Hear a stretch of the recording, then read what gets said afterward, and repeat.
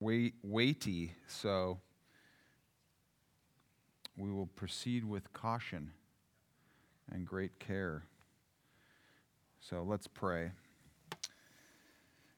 Father, we come to you tonight as your body and as your church and as your people that seek your face and the movement of your Spirit among us. And we pray, Lord, that you would send your Spirit upon us to help us understand who you are and what it is that you desire from us, and that you would speak to us in a way that we can hear clearly, and that your Spirit would prompt us in a way that we can't resist but to be obedient to the call that you place on our lives as your disciples. So be with us tonight, not only in this time but in our discussion, and be with the rest of the folks that are in this building tonight, the children and youth, and move in their midst as well. In Jesus' name, amen. All right, 13 and 14 of Luke. It's actually a little bit shorter, even though it is 2 chapters. It is a little bit shorter, so maybe you'll notice that. I certainly noticed it. Also, I want to point out that last week we're really in a continuation of last week. And so I know it's a new chapter, but it's a continuation of where we were last week. So there were some present at that very time who told him about the Galileans whose blood Pilate had mingled with their sacrifices. And he, Jesus, answered them, "Do you think that these Galileans were worse sinners than all the other Galileans because they suffered in this way? No, I tell you, but unless you repent, you will all likewise perish. Or those 18 of whom the tower in Siloam fell and killed them, do you think that they were worse offenders than all the others who lived in Jerusalem? No, I tell you, but unless you repent, you will all likewise perish." And he told this parable. A man had a fig tree planted in his vineyard, and he came seeking fruit on it and found none. And he said to the vine dresser, "Look, for 3 years now I have come seeking fruit on this fig tree, and I find none. Cut it down. Why should it use up ground?" And he answered him, "Sir, let it alone this year also until I dig around it and put manure on it. Then, if it should bear fruit next year, well and good, but if not, you can cut it down." Now he was teaching in one of the synagogues on the Sabbath, and behold, there was a woman who had a disabling spirit for 18 years. She was bent over and could not fully straighten herself. When Jesus saw her, he called her over and said to her, "Woman, you are freed from your disability." And he laid his hands on her, and immediately she was made straight, and she glorified God. But the ruler of the synagogue, indignant because Jesus had healed on the Sabbath, said to the people, "There are 6 days in which work ought to be done. Come on those days and be healed, and not on the Sabbath day." Then the Lord answered him, "You hypocrites, does not each of you on the Sabbath untie his donkey or his ox or his donkey from the manger and lead it away to water it? And ought not this woman, a daughter of Abraham, whom Satan bound for 18 years, be loosed from this bond on the Sabbath day?" As he said these things, all his adversaries were put to shame, and all the people rejoiced at all the glorious things that were done by him. He said, therefore, "What is the kingdom of God like? And to what shall I compare it? It is like a grain of mustard seed that a man took and sowed in his garden, and it grew and became a tree, and the birds of the air made nests in its branches." And again he said, "To what shall I compare the kingdom of God? It is like leaven that a woman took and hid in 3 measures of flour until it was all leavened." He went on his way through towns and villages, teaching and journeying toward Jerusalem. And someone said to him, "Lord, will those who are saved be few?" And he said to them, "Strive to enter through the narrow door. For many, I tell you, will seek to enter and will not be able. When once the master of the house has risen and shut the door, and you begin to stand outside and to knock at the door, saying, 'Lord, open to us,' then he will answer you, 'I do not know where you come from.' Then you will begin to say, 'We ate and drank in your presence, and you taught in our streets.' But he will say, 'I tell you, I do not know where you come from. Depart from me, all you workers of evil.' In that place there will be weeping and gnashing of teeth when you see Abraham and Isaac and Jacob, all the prophets in the kingdom of God, but yourselves cast out. And people will come from east and west and from north and south and recline at the table in the kingdom of God. And behold, some are last who will be first, and some are first who will be last. At that very hour, some Pharisees came and said to him, "Get away from here, for Herod wants to kill you." And he said to them, "Go and tell that fox, behold, I cast out demons and perform cures today and tomorrow, and the third day I finish my course. Nevertheless, I must go on my way today and tomorrow and the day following, for it cannot be that a prophet should perish away from Jerusalem. O Jerusalem, Jerusalem, the city that kills the prophets and stones those who are sent to it. How often would I have gathered your children together as a hen gathers her brood under her wings, and you were not willing. Behold, your house is forsaken, and I tell you, you will not see me until you say, Blessed is he who comes in the name of the Lord." Chapter 14. One Sabbath, when he went to dine at the house of a ruler of the Pharisees, they were watching him carefully, and behold, there was a man before him who had dropsy. And Jesus responded to the lawyers and Pharisees, saying, "Is it lawful to heal on the Sabbath or not?" But they remained silent. Then he took him and healed him and sent him away. And he said to them, "Which of you, having a son or an ox that has fallen into a well on a Sabbath day, will not immediately pull him out?" And they could not reply to these things.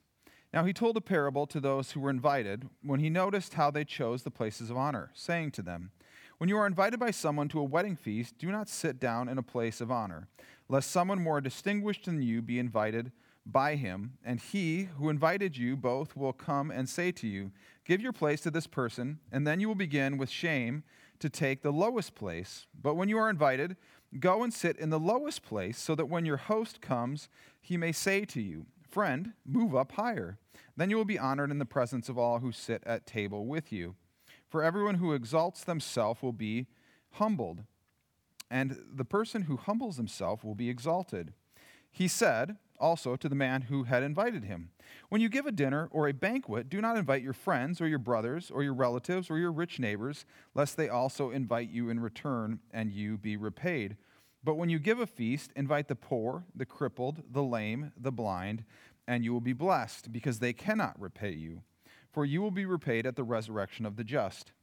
When one of those who reclined at table with him heard these things, he said to him, "Blessed is everyone who will eat bread in the kingdom of God."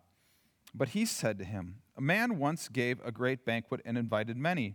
And at the time for the banquet, he sent his servant to say to those who had been invited, 'Come, for everything is now ready.' But they all alike began to make excuses. The first said to him, 'I have bought a field, and I must go out and see it. Please have me excused.' And another said, 'I have bought 5 yoke of oxen, and I go to examine them. Please have me excused.' And another said, 'I have married a wife, and therefore I cannot come.' So the servant came and reported these things to his master. Then the master of the house became angry and said to his servant, 'Go out quickly to the streets and lanes of the city, and bring in the poor and crippled and blind and lame.' And the servant said, 'Sir, what you commanded has been done, and still there is room.' And the master said to the servant, 'Go out to the highways and hedges and compel people to come in, that my house may be filled. For I tell you, none of those men who were invited shall taste my banquet.' Now great crowds accompanied him, and he turned and said to them, 'If anyone comes to me and does not hate his own father and mother and wife and children and brothers and sisters, yes, and even their own life, they cannot be my disciple. Whoever does not bear their own cross and come after me cannot be my disciple. For which of you, desiring to build a tower, does not first sit down and count the cost, whether you have enough to complete it? Otherwise, when you have laid the foundation and is not able to finish, all who see it begin to mock you, saying, "This person began to build and was not able to finish." Or what king, going out to encounter another king in war, will not sit down first and deliberate whether he is able with 10,000 to meet him who comes against him with 20,000? And if not, while the other is yet a great way off, he sends a delegation and asks for terms of peace. So therefore, any one of you who does not renounce all that you have cannot be my disciple. Salt is good, but if salt has lost its taste, how shall its saltiness be restored? It is of no use either for the soil or for the manure pile. It is thrown away. The one who has ears to hear, let them hear. And if the salt and its saltiness by the seashore, you just got a lot of S's going on there. So we continue to move on throughout the Gospel of Luke, and we have this call to repentance, which is not a new call, right? It's a call that we heard from the very beginning. Repent, believe, repent, and be baptized. John is calling to people to repent. And now here we have this example where the people are wondering about what has happened to these other people. And it's the great question, right? It's the great question of why did these certain people die and why did these other people maybe not die? Or was God punishing these people for the things that they've done? Well, the interesting thing that we want to look at is, if you remember last week, we had the example of the rich ruler or the rich fool back in 12:13. And the rich person stores up all this money and then dies, right? That night, they're dead. So we have a continuation of that same example of the importance of not waiting until someday in the future when someone will be able to be ready. It is the importance of repentance in the here and the now. And we have this interesting thing going on where the beginning of discipleship is repentance. And so at the end of this section, we have this call to discipleship and the renunciation of all that a person has. And so we see this, I'm not calling it a direct inclusio, this direct kind of sandwiching together of things, but notice the repentance is necessary. And for us, we always want to think about repentance as a turning from something and a turning towards something. And so Jesus is calling them at the beginning of this part to repent, to turn from their lives, because you never know what is going to happen. And he uses these two examples of the people that died. It wasn't their fault that they died. It just happens to be the case that accidents happen. And it's interesting because then he goes on and he tells this parable about the fig tree, and it seems to be so out of place because the parable of this fig tree is this man comes and he has this fig tree, and this fig tree isn't producing fruit, and it begs the question, how long does it take a fig tree to bear fruit? And thanks to the Google machine, we found out today it takes a fig tree approximately 3 years to bear fruit. Well, notice the master says, for 3 years I've been coming to this tree, and this tree is not bearing fruit. And so he wants to cut it down. And remember, before we've had allusions or references to trees and the importance of a tree bearing fruit. A tree being the life of a person, a disciple, needs to bear fruit. And notice, in one instance, there's this warning against waiting, because you never know when you're going to die. And in the next story, the next parable, there seems to be the great patience of God.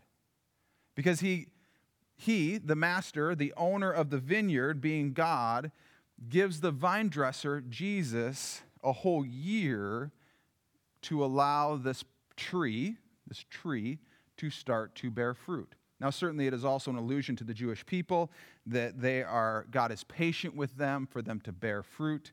But it causes the listener to say, how much time do I have before I really need to start producing fruit? Well, the story before it would say, who knows, maybe you'll die tonight.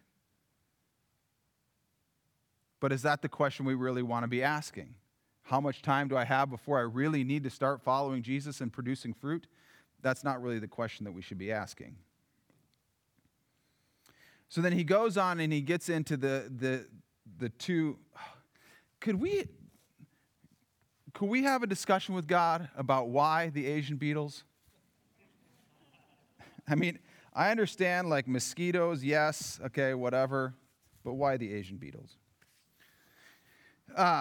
So we have these two interesting Sabbath discussions. Now notice, where does Jesus find himself? This is an interesting thing that we haven't seen Jesus a lot, because when he was doing his other ministry. He wasn't necessarily near synagogues. In this case, Luke gives us this instance where he is in a synagogue and he is teaching, and we know that there is another person that's in the synagogue who is the ruler, and so this person has given deference to Jesus to allow him to teach. And notice what happens. The woman, what does the woman do? Nothing. You're kind of cheating, but I appreciate it. Maybe next time we'll give them a minute.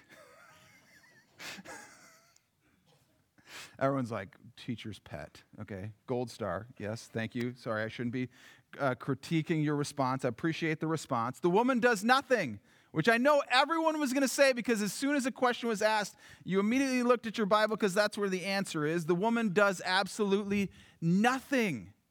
Jesus enters the Sabbath, and what does he do? Verse 12. He sees her. That's the first thing he does. And I know we've been talking about this so often. Jesus' ability to look at people and see them, and how important that is, because when he sees her, he immediately notices that she has a need. And we also know that Jesus is well aware what he is doing. And so we have these two healing instances on the Sabbath because Jesus wants to make a big point. And the point is, what is the Sabbath for? And I know we've had this conversation before, and I think I would go as far as to say, at times we have this ability to idolize what happens in this room on a Sunday morning. We have an ability to say that what happens on a Sunday morning between either 9 and 10 or 10:30 and 11:30 is the most important thing that happens on Sunday. And I would contend when we start to do that, we should start to look at how the people, how the Pharisees, and how the leaders of the temple or the synagogue were seeing what was happening in the synagogue, and how Jesus comes in and he says, you have it all wrong. Because for so much of us, or for so many of us, we have come to believe that, even to the point where I've heard it said, oh, good, I haven't missed the best part of the service, meaning, the singing means nothing as long as I'm in here for the sermon. And I would contend that's not even the most important part. And Jesus here is saying the Sabbath is not about the conveyance of knowledge and information. What is the Sabbath about? Action? Worshiping God. And what does that look like in this case? Being here, yes. And what else? What'd you say? Praising him. What happens to this lady? Healed. Her life is restored. She has spent 18 years, and she is in the synagogue because she is a faithful Jew, and she has been coming faithfully, and Jesus says, you all aren't getting it. The breaking in of the kingdom of God is about the complete restoration of the human being. It's not about what's read. It's not about what's said. It's about what is experienced by the presence of God through the power of the Holy Spirit. And sometimes that looks like healing. And I read this great article today about how we have lost that. We have lost what is supposed to be happening when we gather together on a Sunday morning. And we rush by all these people that are standing out there to get in here because we think this is what is most important. And Jesus says, What is most important is the people that happen to be gathered together and the restoration of people's lives that take place no matter what. It's not about rules. It's not about regulations. It's not about any of that. It is about the healing and the restoration of people. And sometimes that happens out by the fireplace. And sometimes that happens in the bathroom. I know, I said the bathroom. Sometimes it happens down the hallway. It happens in all of these different places. And what happens in here, yes, is important. But when we believe that it's the most important thing, we become these people of the synagogue that are like, oh no, we can't do that because what's more important is this. And Jesus says, you don't get it. You don't get it. God gave us the Sabbath as a gift. And when the kingdom of God comes and breaks in, healing happens and lives are transformed, and it's transformed in all sorts of ways. And so woe to us who are judgmental or critical when somebody isn't in the room immediately, because maybe what's actually happening out there is more important than what's happening in here. Somebody once said, Eric, you got to tell those people, they got to get in, the service has started. And I was like, what if what is happening out there is more important? What if? What if? Or what if what is happening out there while we're rushing to brunch is what we're missing? We're like, no, I got everything I needed because I was in for the service, and now it's 10:05 and I got to go. Or it's 11:35 and I got to check my fantasy team and the Vikings are playing at noon and I got to make sure that my cheese dip is hot. I'm good. I did my sermon thing. I did the church thing and check the box. And Jesus is like, when we misunderstand what the Sabbath is for, we miss it. We miss it. And notice, I want us to start to notice this because it's going to keep coming back. He calls her a daughter of Abraham. And again, Abraham is pre-Judaism. Notice he doesn't say that she's the daughter of Moses. He makes a reference back to the covenant that God made to Abraham. And then he talks about the kingdom, and he talks about how the kingdom is this tiny little thing, and it starts to make its way, and it starts to expand and expand and grow and grow and grow and grow. And as Amy talked about last week, the leaven of the Pharisees, it's interesting because at times the leaven is negative, and then at other times leaven is positive. It's a very important metaphor. And then we get into this very challenging thing, right? Who's going to be saved? And someone said to him, Lord, will those who are saved be few? And I'll never forget last year we had a question from this area over here, and I'm not going to single them out because I didn't get their permission. And the question was, is Jesus more inclusive or is Jesus more exclusive? And this person is asking a very similar question. Jesus, who gets in? Who gets in? And notice, we haven't necessarily left the synagogue. Luke doesn't tell us that we've left the synagogue. And Jesus says, strive to enter by the famous narrow door. And then he gives this example at the end, when the door is shut. It's this imagery of the end and the final judgment, and the door is shut, and all these people are knocking on the door, and they're saying, Jesus, let us in. And notice in this section, there's all this reference about being in a house, and I think this is where we get the misperception that, and also like early 90s Christian music, was it Big Tent Revival, Big House? Is that, Phil, can you help me out? Big Tent Revival, Big House, lots and lots of rooms, big table. This imagery that heaven is going to be this big giant house, and people are knocking on the door and they're saying, why aren't you letting us in? And this can cause us great consternation, right? Because nobody wants to be left out. Nobody wants to be on the outside looking in, because on the outside, what is happening on the outside in 28 is weeping and gnashing of teeth. And on the inside is where the kingdom of God is happening. But to get into the kingdom of God, there is this narrow door. And it's interesting because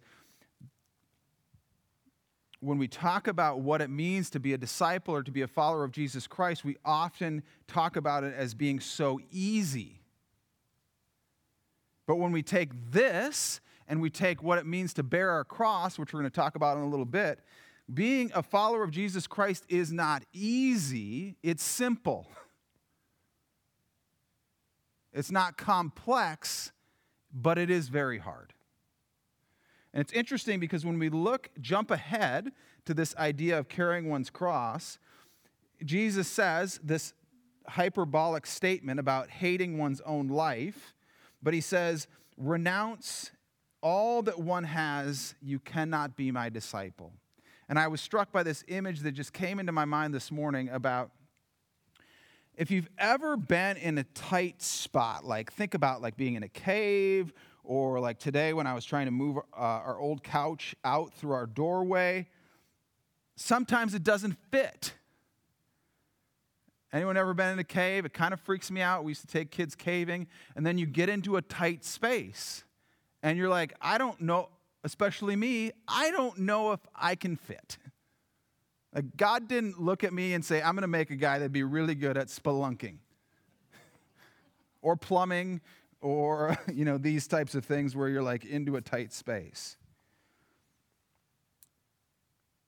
But the renunciation of everything and the narrow door seems to give this image that when we enter into the kingdom of God, there is only space for us. There's only space for us. But what happens is we want Jesus Plus. It's a new streaming service for Christians. $9.95 a month. You can just Venmo me. I'll promise I'll get it to you. We want Jesus Plus. It's like, yes, okay, I'm going to repent and I'm going to turn from this.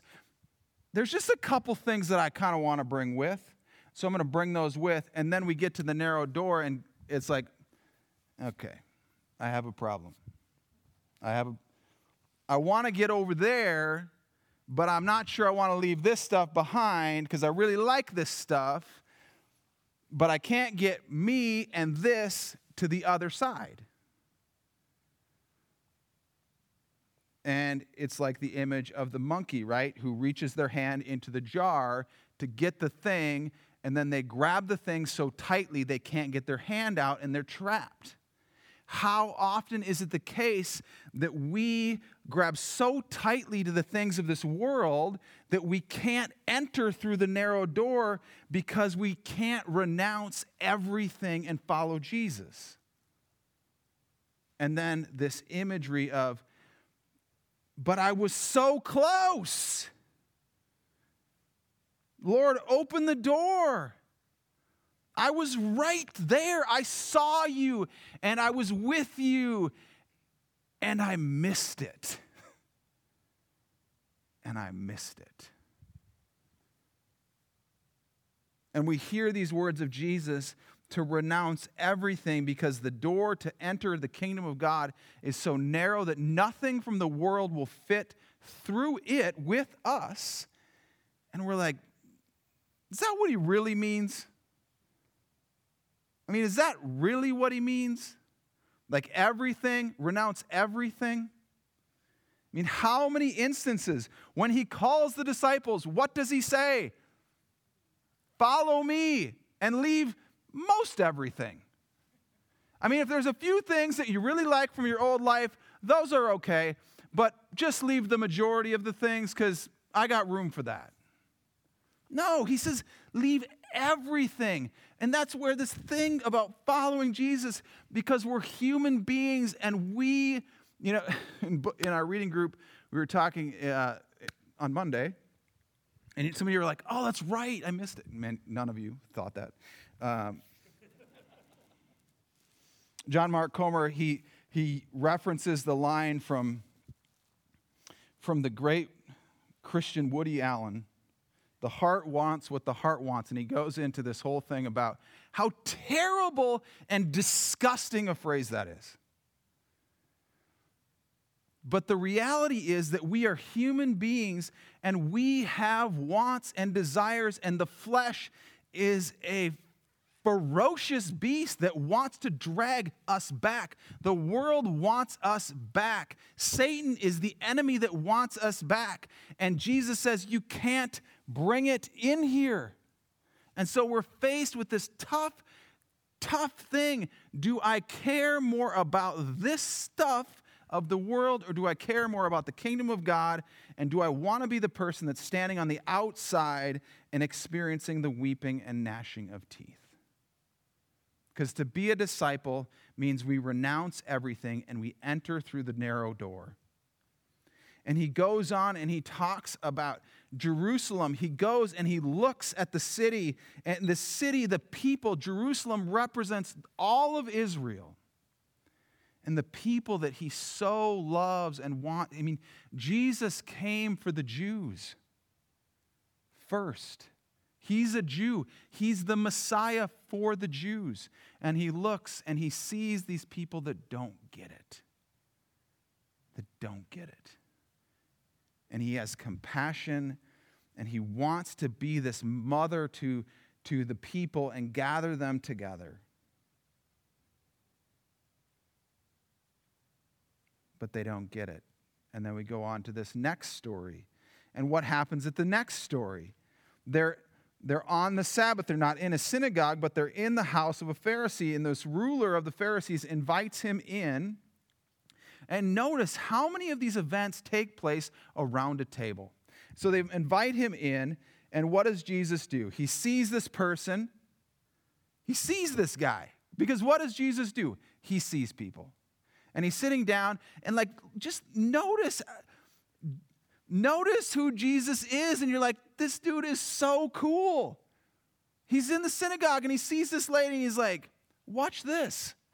Boom, you're healed. She didn't even ask for it, because I want to stir some things up. Here he sees this guy, and he's like, hey, what do you think, Pharisees?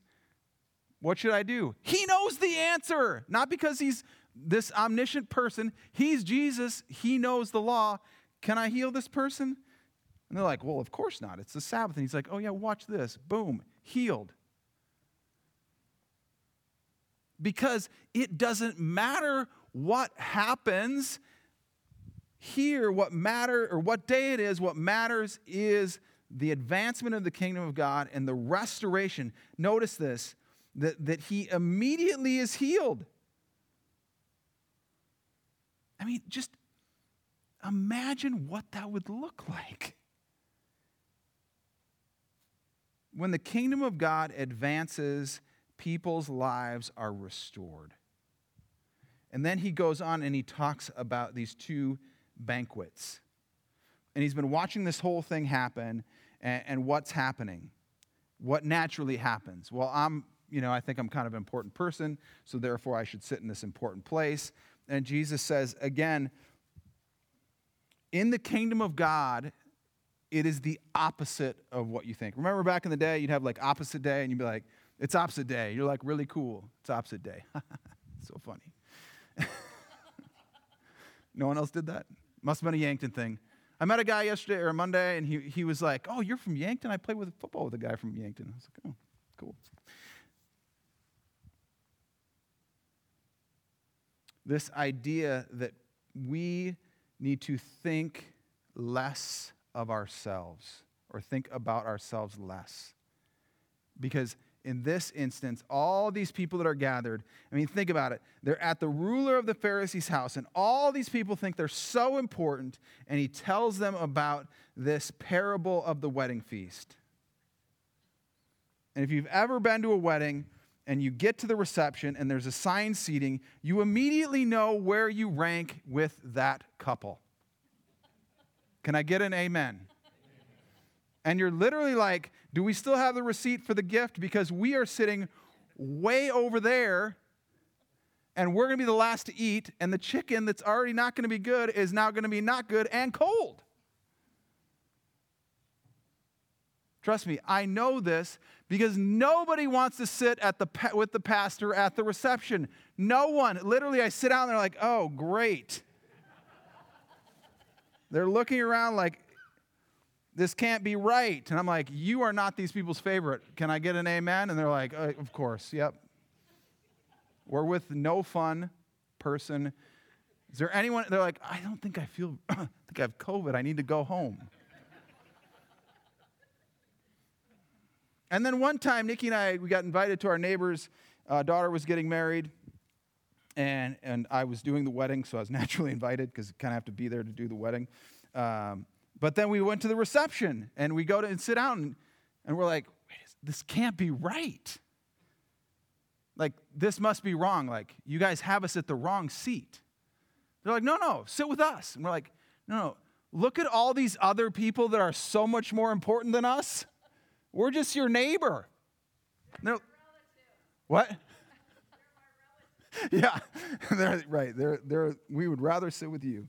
And they're like, no, we want to sit with you. And it was just like, oh my goodness, this feeling of like we should be by the bathroom. And they're like, no, you should be up here eating the good food and having the good stuff. And Jesus is saying that is the kingdom of God. The people that we think should be sitting by the bathroom and the kids' table are actually the ones that are going to be sitting up front and eating the good stuff. And then he says, for everyone who exalts themselves will be humbled, and the person who humbles himself will be exalted. Because that's what it means to be in the kingdom of God. It's not to put myself first. It's to allow God to put me first when he so chooses. And then he goes on to talk about this banquet feast, about the kingdom of God, like this big banquet. And he invites all these people. And who does he say to invite? The poor, the crippled, the lame, the blind, because they cannot repay you. And it is the most common phrase that happens when we get invited to somebody's house. As we're leaving, what do we say? Thank you, and we'll have to have you over next. Because there is this innate reality that psychologists have proven that when somebody gives us something, we want to give them something in return. It's this psychological phenomenon. You should try it out sometime. It is so bizarre. If somebody gives us something, we immediately have this inclination to give them something back. But if somebody can't give us something back, then it is total gift. But if it's like, should I write you a thank you for the thank you for the thank you for the thank you and give you a thank you gift for the thank you gift that you gave me for the other thank you? Because we can't handle this. It's like, has to be complete mutuality and reciprocity. Everything's got to be complete and the scores have to be even. And Jesus says the kingdom of God is inviting the people that need it the most, because who are the blessed people in the kingdom of God? Remember Luke 6, the Beatitudes. Who are the blessed? The poor, the outcast, the widow, the people that don't have anything. Because the theme of Luke continues to be that God cares the most about the people in this world that the people of this world don't care about. And he says, if we are going to be his disciples, then we have to start operating and acting like we are Jesus. So when we have a party, we don't just invite our friends, we invite the last people we would invite. And I know for many of us, it's like, oh, it's so awkward. It's not that we can't ever have our friends over. It's none of that. But the imagery of the kingdom of God is what? That God wants us to invite these people, the poor, the crippled, the lame, the blind. And where are they found? In the street. And we live in such a nice, the Timberwood Church is in the perfectly insulated location because we don't have to see any of it. Well, that's Brainerd's problem. That's not our problem. That's Pequot's problem. That's not our problem. That's a Cass County problem. That's not a Nisswa problem. But notice this imagery is the person is going to the city streets and saying, you come to my house. I mean, can you imagine that? You just canceled Thanksgiving with your family. Praise the Lord. I mean, maybe, sorry. And you're like, this Thanksgiving, we're throwing a feast, and we're going to go downtown Brainerd, and we're going to start inviting a bunch of people that clearly don't have anything into our home, because that's what Jesus does. Well, but was he really serious? Because at times he says things that seem to be a little extreme. Yeah. I'm pretty sure he was serious, because the other people that were supposed to get it, who were invited, what is their problem? They have an infection. And what is that infection? The world. Yes. I don't know if I heard it, but I wanted to hear it, so I heard it. Confirmation bias. Somebody just murmured, and I was like, the world. Yes, amen. They have a problem. Notice, remember a few weeks ago when we were talking about Mary and Martha, and what was Martha's problem? She was focused on the temporal. These people are focused on the temporal. We've seen other people, and Jesus says, follow me. And they're like, well, I got some things to do. I got to go bury my dad. I got some other stuff to do. And Jesus is like, that's not how this works. The kingdom of God isn't Jesus plus. It's not a little bit of the world and then Jesus too. It is completely exclusive, and it is all in. It doesn't matter what this world is calling us to do. It is complete and total allegiance to Jesus. And then he goes on to the really easy stuff.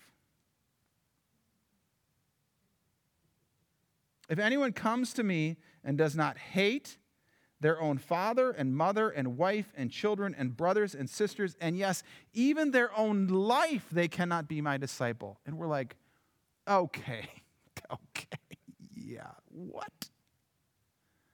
Because this seems so counterintuitive and contradictory, because in Matthew we're like, but Jesus, you said in the Sermon on the Mount, thou shalt not hate, because hate is murder. And so we have this challenging theological and hermeneutical problem. What is Jesus saying here? Because clearly he's not saying we have to hate, i.e. murder, our family members. And he's not saying that we have to hate ourselves. No. This idea of hate is, what is the most important thing? And our love for Jesus Christ must make everything else pale in comparison. To be a disciple of Jesus Christ is to put him first and foremost, and to allow everything else to fall by the wayside. But so what so often happens is the things of this world, including our relationships, and again, this is a group of people that understands what familial relationships look like and the importance of those relationships. And so the scandalous thing, he turns to this crowd, great crowd, and he's like, oh, by the way, who's interested in following me? This is what it's going to take. And they're all like, okay. But again, so often we make coming to Jesus sound like it's so easy. Being a disciple of Jesus, it's just easy. Just pray the prayer and then come on in. But Jesus says later, you got to count the cost. To follow Jesus means we walk away. We repent from everything that the world has to offer us. Because we cannot love the world and love Jesus at the same time. We cannot put our kids before Jesus. We cannot put our spouse, our parents, anyone. We cannot even put our own desires before Jesus, or that is an idolatrous relationship. And I'm pretty sure at some point it says in the Bible, thou shalt have no other gods but me, for all my 10 commandment people. Amen. It also says keep the Sabbath. Oh, well, that's like a suggestion.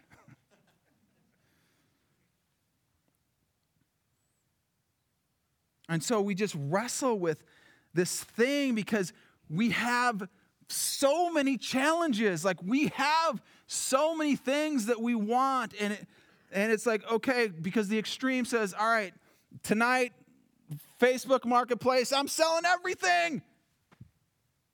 Well, what do you got? Might be interested. Is it a good deal? Would you take $50 less? I have cash. As if what? You're going to write me a check? No one takes a personal check from anyone they don't know. These people are like, $350 cash. Yeah, no kidding. Duh.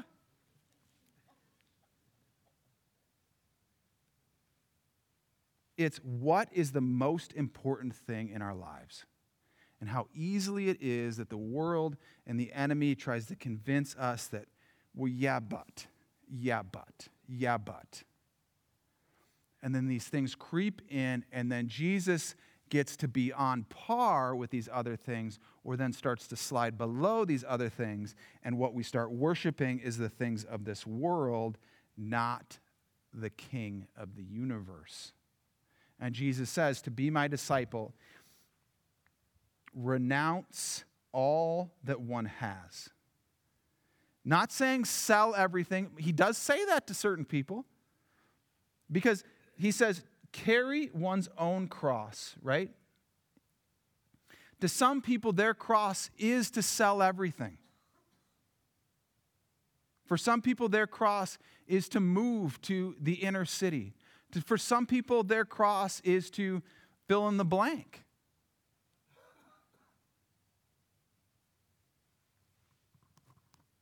He says, when you have things that are more important than I am, then you're no longer my disciple.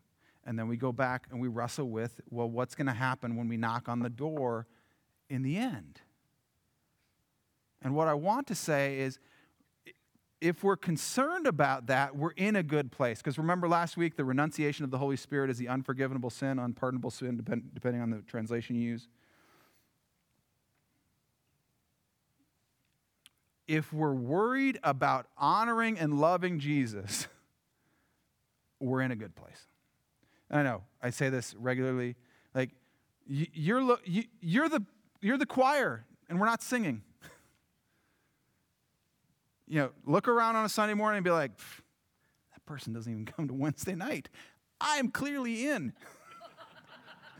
Don't tell me you've never thought that. Like, I've never seen that person on a Wednesday night. Pretty sure they're only here twice a month, so. It's funny because it can be true. And notice, the salt part really should be with the first part. Because what he is saying by putting these two things together is a disciple that is unwilling to renounce everything and follow me is like salt that is no longer salty. Because for Jesus, a disciple, an apprentice of him, is a particular thing. And it looks like this. And when we choose not to do those things, it's like salt that is no longer worth anything. Because for Jesus, it's either all in or all out. Salt isn't like mildly salty. Like salt is salt is salt is salt. And a disciple of Jesus is one who renounces everything and follows him. And at times, for the people that don't really like the gray, this is as black and white as it gets. I love a little nuance. I love some shading. This is hard to read.